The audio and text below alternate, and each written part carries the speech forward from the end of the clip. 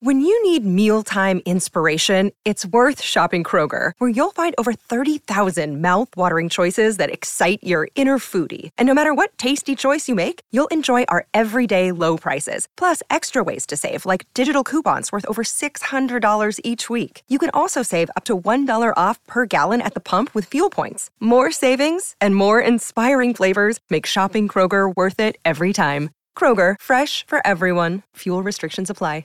Another day is here, and you're ready for it. What to wear? Check. Breakfast, lunch, and dinner? Check. Planning for what's next and how to save for it? That's where Bank of America can help.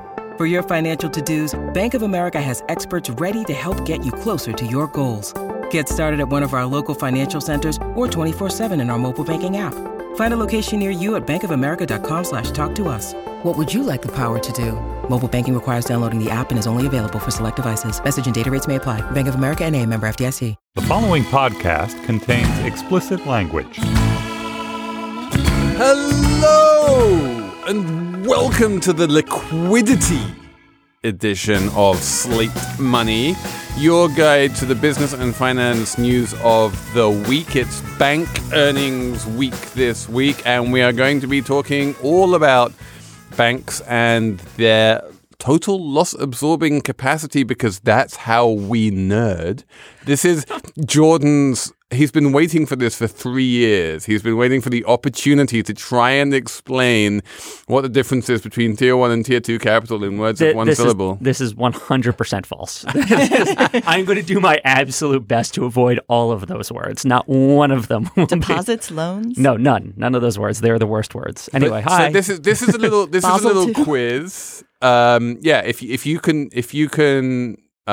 you know what Basel III is, then you will pass the quiz. If you don't know what Basel III is, here's a little quiz for you.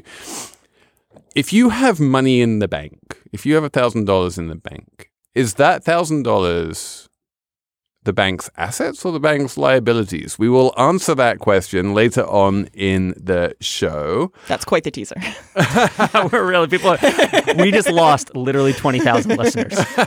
They're going to go listen. That's how exciting this show is going to be. We are going to have a more exciting show than that. We're going to talk about the glorious country of South Africa, which is doing some kind of crazy things right now. And we're going to talk about everybody's favorite topic, which is the beating heart of this show, which is the markets, and why aren't they doing what they're supposed to be doing.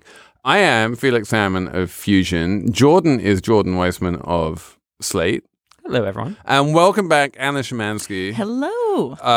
Who has many, many years of emerging markets debt investment under her belt, which I guess means that you're talking to us about South Africa. I am talking to you about South Africa. So I love South Africa. It's a beautiful country, but it's kind of a little bit falling apart.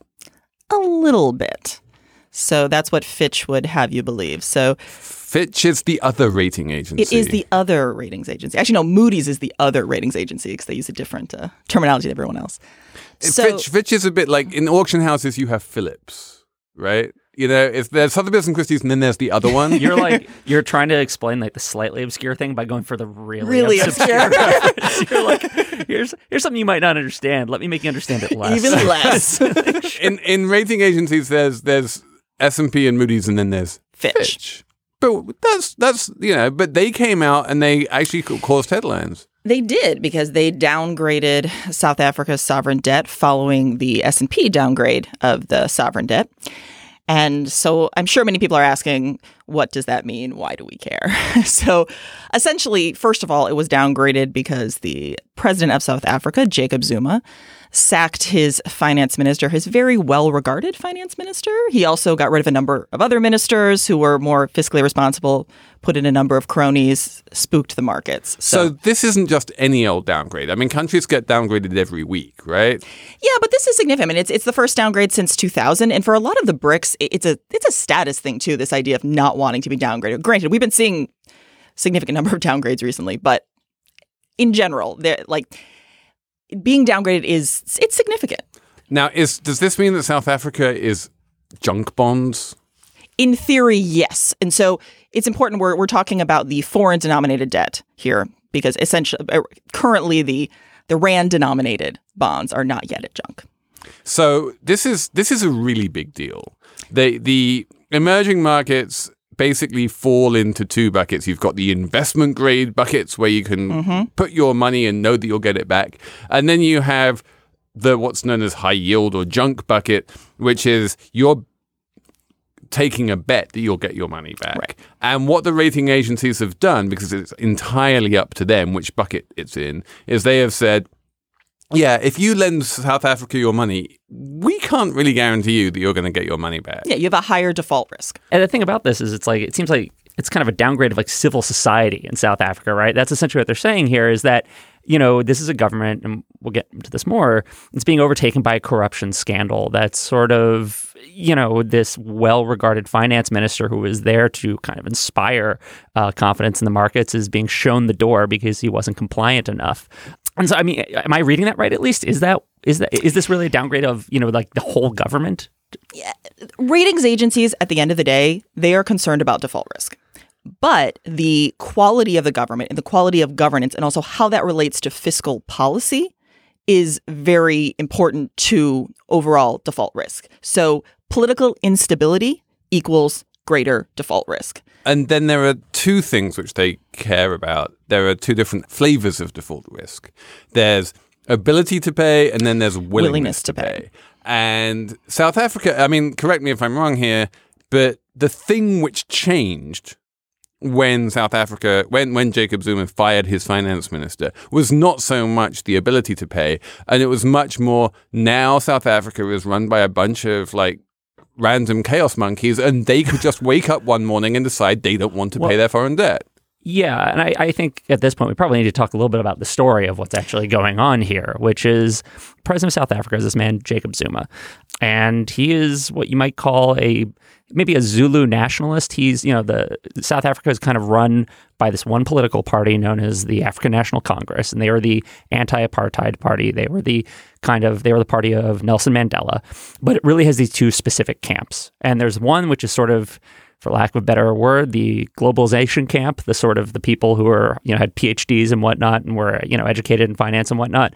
And then there's the more kind of communist-inflected populist camp. And that's also has a very strong thread of Zulu nationalism. And that's one of the ethnic groups there. Zuma comes from that other camp. Yes, and we've also seen much more of a fracturing of these camps since the last regional elections where the ANC did very poorly. They lost a number of municipalities that they hadn't lost since 94. And the Democratic Alliance, which is another party, has been kind of taking votes from the right. And then the EFF has been taking votes from the left. Yeah. And then the key thing about Zuma is that, on the one hand, he's, part of this sort of populist wing of the party. But then also he's just been beset by corruption scandals pretty much since he entered office. It started off with this arms deal where he was accused of taking a bribe. And that has been an ongoing saga that is actually still, the charges were dropped and then they're brought back and you could spend months reading about this practically.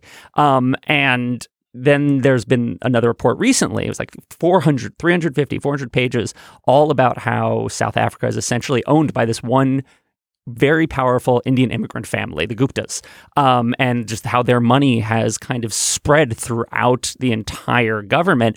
And they are now essentially buying favors from state and control of state-owned industries, things like that. And, this finance minister was sort of, in some senses, the last line of resistance to all this. Yes. And now he's been sacked.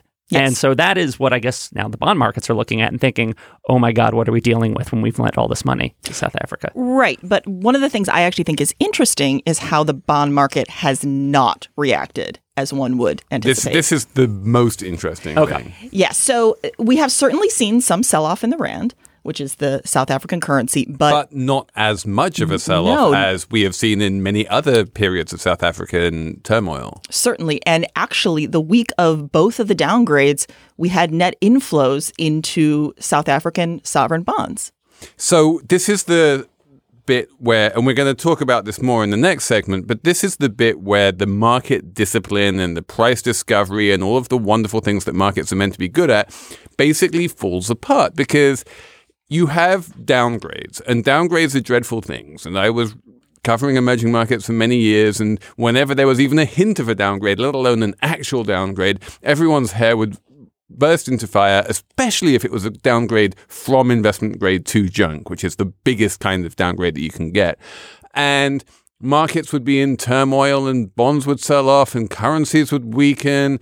And, and this was, if you're of a certain age, you can remember Jim Carville coming out and saying, I want to come back as the bond market because I will, the bond market controls everything. They have so much ability to discipline countries. And weirdly, none of that seems to have happened. And it's not that strange in light of what's been happening over the past 10 years. Because again, essentially, when you're in a zero rate environment, you have very low volatility, you have very low default rates. You have a lot of investors who are looking for yield. And essentially, part of the reason that the rand had been the best performing currency, part of the reason that we had been seeing it before inflows into this market was because you could get a 9% yield. And at that point was an investment grade. Obviously, now it's no longer. What we've seen because of accommodative monetary policy is that you had U.S. investors who were investment grade starting to shift into more high yield instruments in the U.S. And then you had the U.S. and European high yield guys starting to shift into EM because, again, you're just chasing yield. That's how you make money. And we're even seeing this now after this downgrade. You hear investors saying this is an opportunity because they view this. I think the way people have been viewing downgrades, because there's so much government support for these assets, people don't actually think they're going to default. So they view it more as this is an opportunity for a sell-off. I can potentially pick up some instruments for a better price. Okay, so we're going to talk about global savings gluts and liquidity and zero interest rate policies in the next segment. But let me just ask one question about what you just said, which is you said government support for these assets. Which government are you talking about? And again, I would say it's not necessarily government support for these specific assets. It's government support for bonds in general. So this is the European Central Bank is a form of government. It's going out there, it's buying a lot of bonds. And according to the sort of general fungibility of bonds, if you buy one set of bonds, a whole bunch of other bonds are going to rally in value as well in a sort of relative value trade. And so even if the European Central Bank is going out there and buying French government debt, somehow that ends up providing a weird kind of bid for junk-rated South African bonds. Right, and how many actual defaults have we been seeing of sovereigns? Mozambique? But even then, you're getting also a kind of super global institutions that will come in, things like the IMF. So the idea that we're actually going to see a true default is unlikely. Which is crazy to me, given that, we've just come out the other side of the biggest default of all time, which was Greece, which was also a big investment grade country. Defaults are no longer unthinkable. I feel like our time horizon here has shrunk. Well, I think part of that is, Greece comes back to Greece not controlling its currency. And that's so baked into the narrative of what went wrong in Greece. So, right. It's easy to excuse, throwing your money into a deteriorating, government in South Africa. But it is strange when you think that, Mario Draghi trying to stimulate Europe's economy is indirectly making it easier for a corrupt government in South Africa to keep surviving and not have to deal with the consequences of its actions, like, sacking the finance minister. Right, because right now it's seen as a heightened risk, but it's not actually being seen as a default is imminent. The idea is they would probably still be able to get liquidity in one way or another. The fact that we still see Venezuela making a payment for PDVSA yesterday when essentially have almost no liquid reserves. Okay, which is my perfect segue to the next segment. Apple Card is the perfect cashback rewards credit card. You earn up to 3% daily cash on every purchase every day. That's 3% on your favorite products at Apple, 2% on all other Apple Card with Apple Pay purchases, and 1% on anything you buy with your titanium Apple Card or virtual card number. Visit apple.co/card calculator to see how much you can earn. Apple Card issued by Goldman Sachs Bank USA, Salt Lake City branch. Subject to credit approval. Terms apply.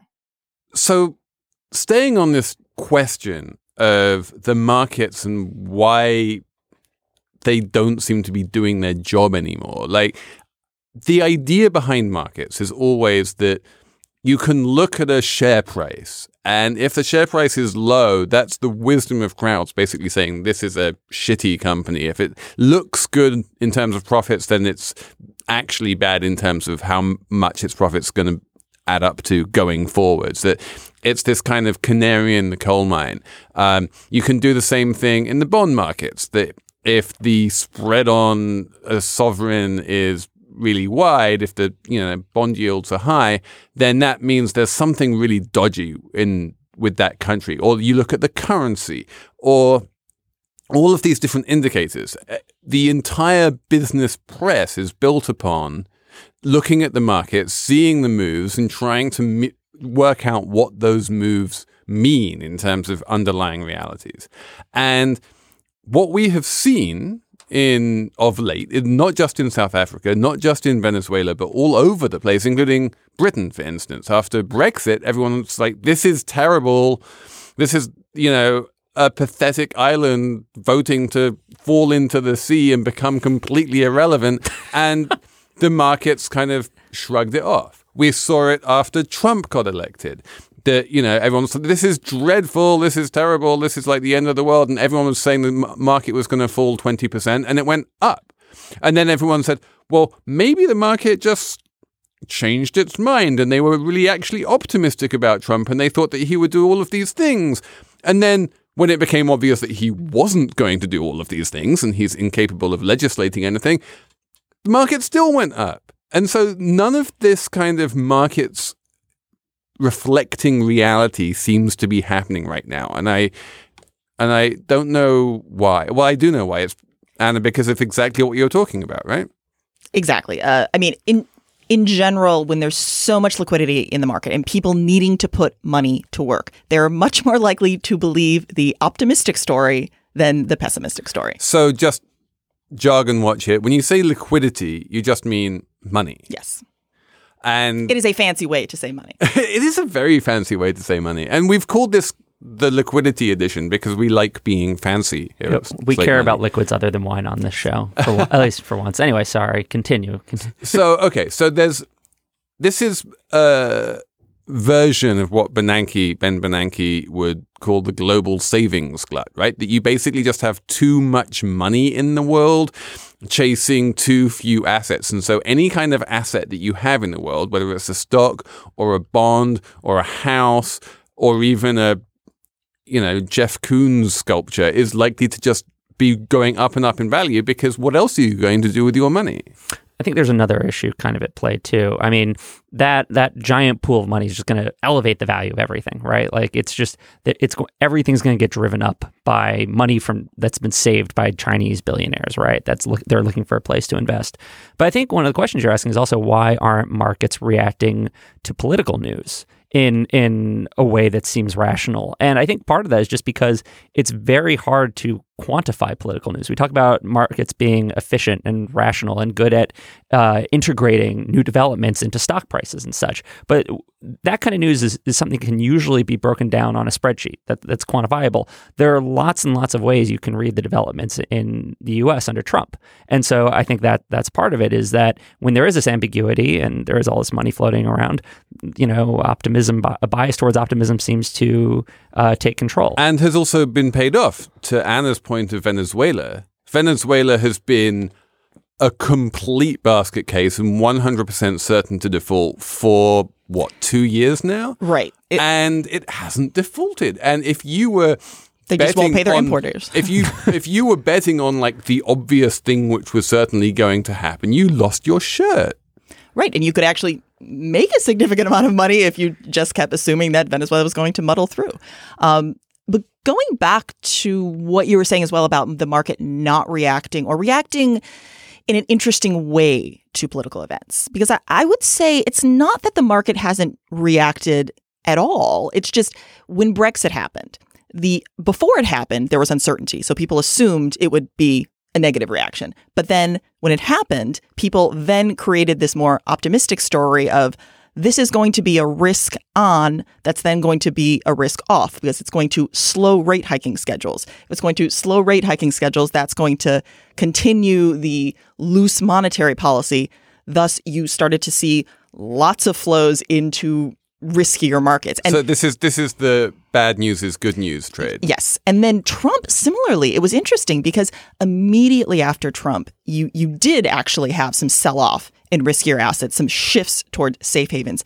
And then the market structured a new narrative. And then all of a sudden, inflows came right back in. And tell me about these narratives. Are these just things which financial journalists dream up because they need to explain market moves, or do they actually have explanatory potential? There's some reality. I mean, if Trump had been able to, or at some point is able to actually push through tax reform, is actually able to push through infrastructure spending, this could have an inflationary impact. At this point, I think a lot of us think that's less and less likely to happen, but there is a logic behind that argument. So I have this theory. I'm famous. I appear every so often on Marketplace, this radio show where the standard shtick is the host Kai Ryssdal asked me about the stock market, and my standard response for the past 8 years or so has been, never mind the stock market. What really matters is the bond market. Just look at the bonds, and and my theory is that looking at the bond market is actually not particularly useful anymore, and bonds really don't tell you anything, and stocks really don't tell you anything. But there is still one market which tells you something, and that is the FX market. That currencies actually move in interesting and informative ways. The Mexican peso reacting to Trump, the pound reacting to Brexit, the dollar reacting to Trump is, we have a very strong dollar right now for interesting and informative reasons. I mean, to what extent is the FX market just kind of a general confidence barometer that like a country is or isn't fucked? And to what extent can you really read like particular narratives into it? It's complicated, especially if you talk about like the Mex peso, because it's a very liquid currency. So it's often used as a way for investors to say whether they are kind of more bullish or bearish about EM in general. So often when the peso either sells off or kind of inflates, it often has very little to do with what's actually going on in Mexico. So that's where it's a little complicated when you start to talk about FX. Because FX is all about rates and carry trades, and and it is difficult to isolate. A stock price is easy. If you have one stock which goes down when all the other stocks are going up, that's because there's something specific about that company. But yeah, if the Mexican peso goes down, you don't know if that's not just a broader, carry trade unwind or something. Yeah, and I do think it's interesting right now, though, if you look at the difference between how the bond market very recently has been reacting versus the stock market, because right now what we're seeing are these kind of soft confidence indicators that have been very positive, both for investment, business, consumers. But the actual hard data that's coming in has not been so positive. And the bond market seems to be reacting a little bit more rationally to that. You're starting to see kind of a pull from that reflation trade. The equity market is not, but I would actually argue that that's because the equity market right now is being driven, frankly, less by kind of Trump narrative and more by earnings. So I have one question about the stock market, which is, what are we looking at when we look at the stock market? Do we look at the price of stocks and how eye-bogglingly expensive they are? Is that the main number one thing that we're looking at? Or do we do this thing that most people do when they look at the stock market, which is look at the delta, look at the first derivative and say, are stocks going up or are stocks going down? And if they're very expensive and they go down a little bit and they're still very expensive, is that like a bad sign? Should we be looking at movements in the stock market to see, quote unquote, what the market thinks? Or should we just be like taking a step back and saying it's still really high? I mean, I think there's a truth to both of those. I mean, I would argue right now, the market is risky in the sense that when valuations are so high, your potential for capital appreciation in general is just going to be less. And anytime your cost basis, the amount of money you're spending, is higher, your risk is essentially then higher. So I do think there is just an overall level of the markets do seem a little too frothy right now. I guess the question is, how much higher can we go at this point? When like, when do we start to see pullback in some of the areas that we know are over? Like, there's, if you're talking about energy or financials right now, there's some evidence that, frankly, like, earnings are coming in fairly strong. There's some fundamental improvement there. If you're talking about, say, industrials or small cap. Or Tesla. Yeah. Well, tech stock valuation is a whole other animal. There's a sense that has to start pulling back at some point, because there's a reality of, like, the fundamentals of the company. Are they improving? Are they not?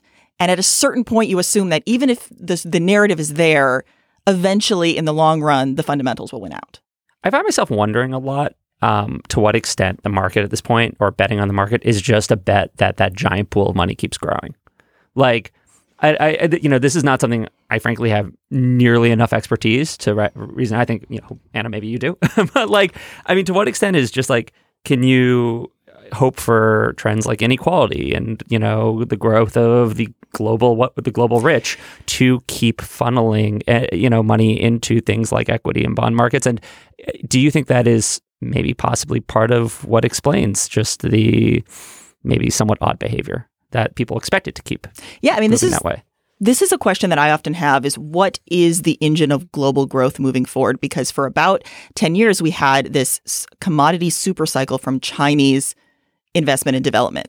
And then that fueled EM growth then fueled DM growth, because you had new markets that you could sell your products to. My question is, as China rebalances, as they shift from this heavy infrastructure, heavy commodity-based economy to, in theory, this more service-oriented economy, where is that engine of growth? Although I think Jordan's question is a little bit different. It's not so much, the global economy and whether it's growing. It's more the amount of cash looking for investments and whether that's growing. And those are two importantly different things. And I am definitely asking more along what Felix is asking, how much money is in the hands of a few very wealthy people? How much of it is in sovereign wealth funds? How much of it is, just money floating around looking for play? And again, does that pool just continue to grow? And if so, is that just something that's going to support asset values, even if there's no, underlying rationale for why a specific company should be going up or down? I mean, it's a good question. And then that also then factors into how global monetary policy shifts and the kind of money multiplying effect. It's a good question moving forward. I would just say that you need a lot of money flowing in. And even if you have a lot of money flowing in, prices can still fall. There's not, of course, it's not like some kind of swimming pool where you just pour the money in and the level just rises. You can have inflows and price falls at the same time. It's not easy, but it can be done. Definitely. Yeah, Jordan. So there was a fight between two of, I think, our favorite figures on Wall Street recently, two like the best people in like all of Wall Street. It was a little, I guess, it was almost a blog fight, I would say, between Jamie Dimon, the CEO of JP Morgan, and maybe the most famous banker in the world, and Neel Kashkari, who's the president of the Minneapolis Federal Reserve Bank. We talk about him fairly frequently on the show, and he's definitely the best, I think, Fed president right now. Felix, would you agree? He's at least the most entertaining Fed president right now? Yeah, because there's always the Minneapolis Fed, which has to be entertaining, but he replaced the other NK, Narayana Kocherlakota, who was frankly more entertaining. But if we can't have Narayana Kocherlakota, we can at least have Neel Kashkari. Yeah, so Neel Kashkari has been on this whole, how to deal with too big to fail in the future. Do we break up the banks and whatnot? He's also been writing little personal essays about why he dissents on Fed decisions. He's colorful. But anyway, so Jamie Dimon put out his annual shareholder letter. It was so long. It was like 46 pages. And I'm sure he wrote every word himself. Yeah, exactly. Every single, apostrophe. Someone who's written many quarterly letters. I actually think the longer it is, the more likely the person wrote it. Really? Yes. Yes. Because it's like a passion project? Yes, and because no one will edit them. Oh, Jesus. If it's short and concise, somebody else wrote it. So he at least had a hand in editing or overseeing this 46-page letter that had a really interesting section where he was like, hey, guys, good news. Too big to fail, bailouts, it's all been solved. It has all been fixed. The U.S. government's never going to have to bail out another bank during a financial crisis. And oh, by the way, since we've solved it, I think the regulations are a little too stringent and we should start rethinking some of those regulations. Maybe we should dial back some things like, capital and liquidity requirements, yada, yada, yada. And this is, to begin with, sort of a strange posture, I think, for a letter saying we've solved one of the big crises of, in banking, but now we should undo the things that solved them to some extent. Anyway. I mean, let's just interject here and cast our minds back to the FCIC, the Financial Crisis Inquiry Commission, when Jamie Dimon gets hauled in front of the Senate and gets asked about his actions during the crisis. And at some point, someone says, well, what is a financial crisis, Mr. Dimon? And he replies by saying, ho, ha, ha, my daughter asked me that just last week. And I said, a crisis is something which happens in financial markets about once every 7 years.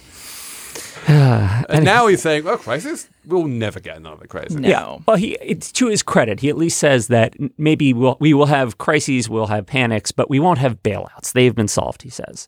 And then Neel Kashkari basically responded on Medium because, he's very in tune with millennials. Yes. And he's like, oh, no, you didn't. And this is basically, he wrote this long post responding to Dimon's theory, outlining all of the reasons why he thought it was complete BS. And a lot of it, and this is where we get to the extremely nerdy stuff that Felix was gesturing towards earlier in the show, comes down to this idea of how banks are, to what extent banks have kind of safeguarded themselves, what kind of cushions they've built into their balance sheets, and what counts as a cushion. Is it, what do they have to have something like what we call capital, or are there other things they can have to, protect themselves in the event of a downturn? Now, Felix, do you want the honors of talking about total loss absorption capacity, or should I do it right now? How do we want to break this down? I'm gonna take a stab at this, and you can tell me that I'm nerding out. Stop me if I get too nerdy.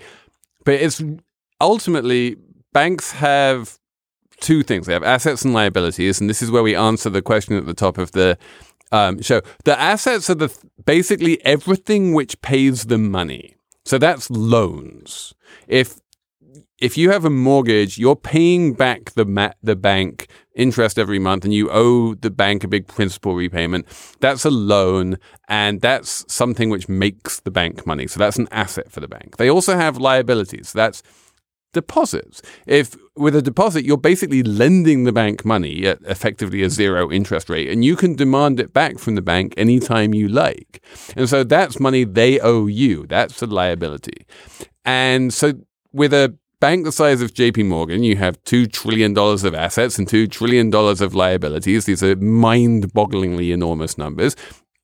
And you take the difference between those two numbers. If you take the assets and subtract the liabilities, what you are left with is this thing called equity. And so if the liabilities go down in value, if some of the loans default or they go bad, then the assets minus liabilities can still remain positive just as long as it was big enough to begin with. Yeah, exactly. And that's what we often called capital. That's bank capital, right? And another sort of simple way I like to think about it is that capital is the money banks use to fund their business that they don't have to pay back to anyone. They didn't borrow it. It's money that, they got from shareholders when they bought stock. It's money that they got from retaining their profits, things like that.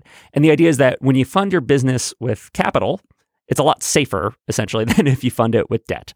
If things go wrong and you have debt, everything might go bust. Because what the last thing you want to do as a bank is ever default on your debts. This is the one big lesson that we learned in the financial crisis, that even the debts which theoretically you should be able to default on and survive, in practice, in a crisis situation, if you even hint that you might default on them, suddenly all of your funding dries up and you go bust. Yeah. And so then, thanks to all the post-crisis regulatory reforms, banks have been forced to have more capital. However, there are other ways that a bank can kind of build itself a cushion, right? And then we get into this idea called total loss absorbing capacity. This is the thing this is the other parts of the cushion. This is stuff that's not capital that still is like, okay, it can absorb some of your losses if things go really bad. And Jamie Dimon thinks this stuff will work. Having all this other stuff, this other kind of cushion will, be enough to safeguard the banks and be part of what prevents bailouts in the future. And Neel Kashkari is like, that's bullshit. We need higher capital. So, Anna, Who's right? You know, I'm going to kind of cut this down the middle in that I do think I agree with Kashkari that the idea that we will bail in unsecured debt, history suggests we will not. We have already seen this right now in what's going on, frankly, in Italy.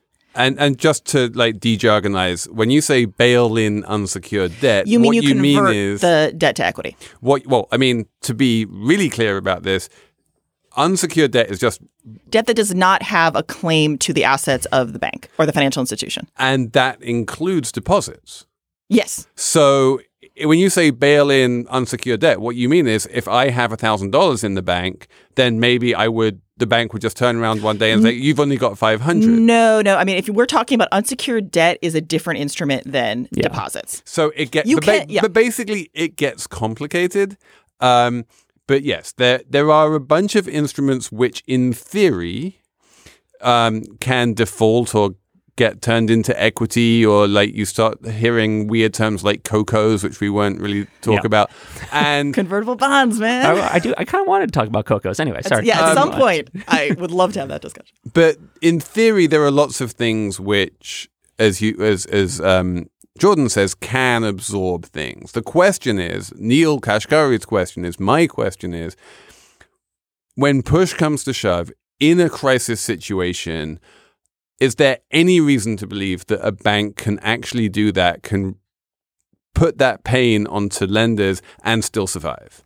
Yeah, and that's a really good question because, as I've said, right now we are seeing in real time that, you know, in Italy, they are essentially doing everything they can to not have to essentially bail in creditors. And now is not a crisis time. No, but this is a key thing. I think that what Jamie Dimon is basically saying, or at least the way I read it, is, hey, you know, we have these mechanisms for resolving ourselves and for continuing to live and survive and thrive and bail in and debt to equity and all of this kind of stuff. And my feeling is that works when it's only you that's in trouble.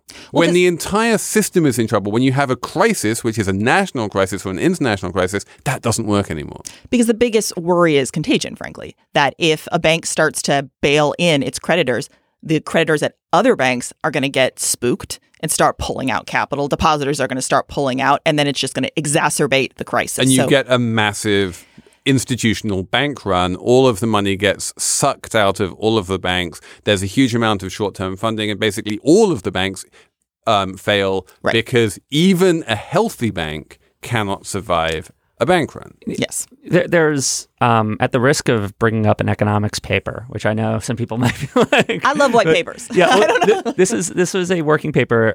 It was a paper recently came out on the National Bureau of Economics Research, and it kind of ask the questions like, does capital actually make banks safer, or does it make it less likely that we'll have a financial crisis? It was kind of testing the Kashkari theory that if you just jack up bank capital, everything will be safe.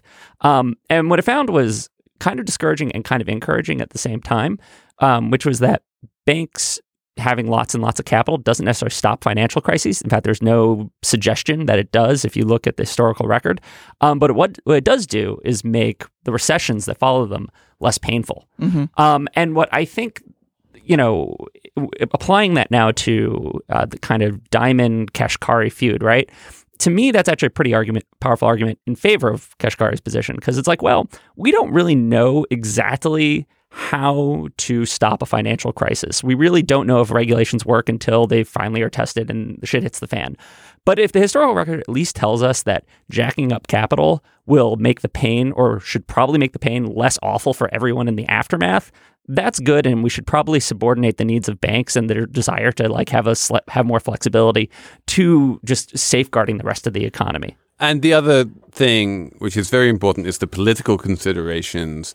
There was enormous anger and real suffering in the country around the time of what everyone calls the bank bailouts.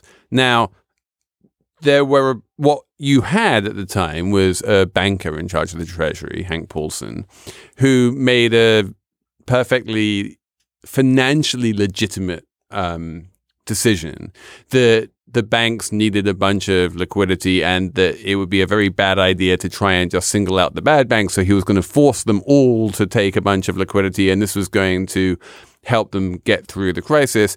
This was all perfectly logical if you weren't a politician, if you were a banker. If you were a politician, it looked dreadful.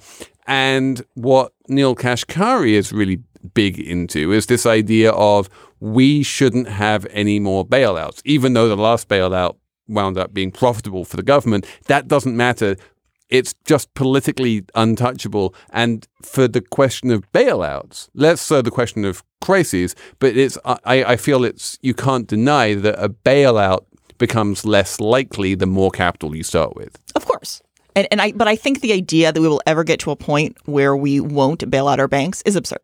There's no doubt that the big four banks are too big to fail, and if they need a bailout, they will get one. And if they were smaller, they would still. At the end of the day, banks are the linchpin of a capitalist economy. You can't let the banks fall apart. It destroys the rest of the economy. It's not like any other industry. So the only way to prevent a bailout is to make sure they have so much capital that they don't require one. But of course, just like anything in econ, you do one thing, it's going to have other effects, which is there is a point to be made that the more capital you force the banks to hold, the less money they can then essentially lend out. So then that is going to be a little bit of brakes on the economy. Certainly. I think there are some academics who might challenge the idea that banks couldn't lend just as profitably while holding higher capital. But that probably is how the real world incentives work right now. I guess that's true. And I feel like we're moving further and further away from the world where economic growth is a function of bank lending. But anyway, that's a question for another topic. This episode is brought to you by Progressive Insurance. Hey, listeners, whether you love true crime or comedies, celebrity interviews, news, or even motivational speakers, you call the shots on what's in your podcast queue, right? And guess what? Now you can call the shots on your auto insurance, too. Enter the Name Your Price tool from Progressive. The Name Your Price tool puts you in charge of your auto insurance by working just the way it sounds. You tell Progressive how much you want to pay for car insurance. Then they'll show you a variety of coverages that fit within your budget, giving you options. Now, that's something you'll want to press play on.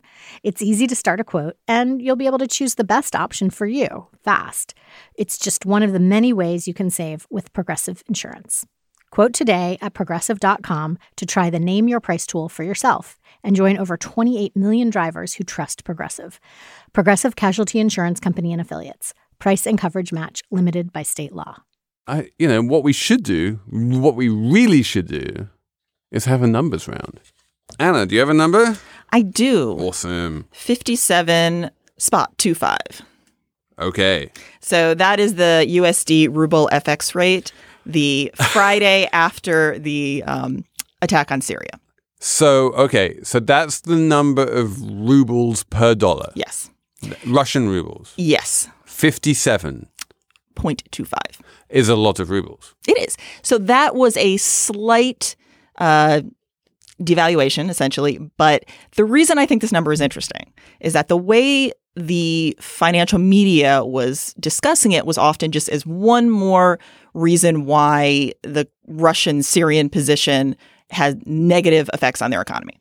But what I think is actually interesting, and this is why I think when you deal with financial statistics, you have to be really precise, is actually the ruble had been a bit overvalued. And that was actually hurting Russian exporters, and it was also hurting the Russian government itself, because the Russian government essentially also functions like an exporter to a certain extent because they own the oil companies. So they earn revenue in hard currency. Their costs are mostly in local currency. So when the ruble devalues, they actually can improve essentially their balance sheet a little bit. So what you're saying is that the airstrikes, Putin was like, awesome, this has hurt the ruble. I have a weaker currency, which is what I want. Not necessarily. I'm not saying that was the plan, but more that I find it interesting that when you talk about EM economies, you have to be very precise in the way you talk about financial statistics. My number is 0.7, 70%. Since we were talking about Jamie Dimon's shareholder letter, the other big shareholder letter that came out was Jeff Bezos' shareholder letter, the CEO and founder of Amazon.com. much shorter, much easier to read. And Bezos has now been around long enough and been a billionaire, multi-billionaire for long enough that he's entered the wise old sage phase of his career.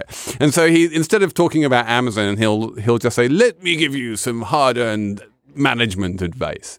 And so this was his little sort of like management book, or management letter, I guess.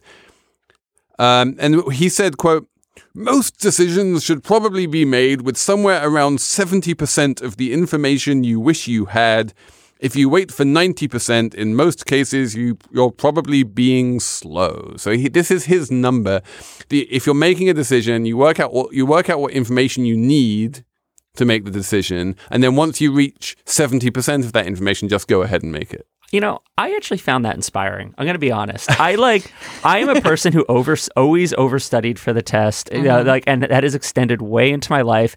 And I always still end up making the wrong decision, and consistently make the wrong decision in most things of aspects of my. So I'm going to try and live by these words. It is a good thing because no decision can be the right decision with any kind of certainty. And if you know that you have a 30% chance of being wrong, then you're always going to have some kind of a plan B and a certain amount of flexibility. Whereas if you go in there pretty sure of yourself, then when things blow up, you wind up shit creek. Indeed. All right. My turn? Your turn. My turn. My number is not very financy, but it's made me sad. My number is 1.42%, and that is the percentage of applicants for welfare in Mississippi who are getting applications accepted. To be specific, it's TANF cash assistance, temporary assistance for needy families, the modern version of what most people commonly know as welfare. For some reason, Mississippi has just stopped accepting new cases for all intents and purposes. More than 11,000 people applied last year. It's 167 actually got cash assistance. These are typically, mothers with children, single mothers. Think Progress did a report on this and couldn't get any answers from the state agency there. Nobody in the state can get any answers about why it's happening. And it kind of points to this broader problem with America's welfare system now that I think we talked about on an episode almost a year ago, which is that essentially a lot of states now have an incentive not to accept people because they are allowed to then use that money elsewhere in their budgets. And that's been sort of taken to its logical and yet absurd conclusion in Mississippi. On which depressing note, we will wrap this thing up. Thanks, Jordan, for ending it so upbeat and jolly. Guys, can you email us? The email is slatemoney@slate.com, and try and give us some upbeat and jolly things to talk about because Jordan will bring us down with a thump otherwise. So yeah, I am not going to thank Jordan this week because honestly, really, that was just depressing. I am going to thank Zach Dynastine and Steve Lichtai and Andy Bowers and June Thomas and the whole Panoply crew. I am going to thank Anna Szymanski, who is in the middle of an amazing masterclass on all things emerging markets. Stick around. This is not going to end this week, although I'm sure we'll fit some other stuff in there as well. And I am going to urge you to check out all of the other Panoply podcasts, which are at panoply.fm. But for the time being, that's it, and we will talk to you next week on Slate Money. Pata Pata is the name of the dance we do down Johannesburg way, and everybody starts to move as soon as Pata Pata starts to play.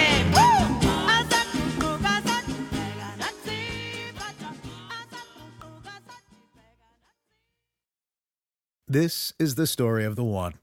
As a maintenance engineer, he hears things differently. To the untrained ear, everything on his shop floor might sound fine, but he can hear gears grinding or a belt slipping. So he steps in to fix the problem at hand before it gets out of hand. And he knows Grainger's got the right product he needs to get the job done, which is music to his ears. Call, click Grainger.com, or just stop by. Grainger, for the ones who get it done.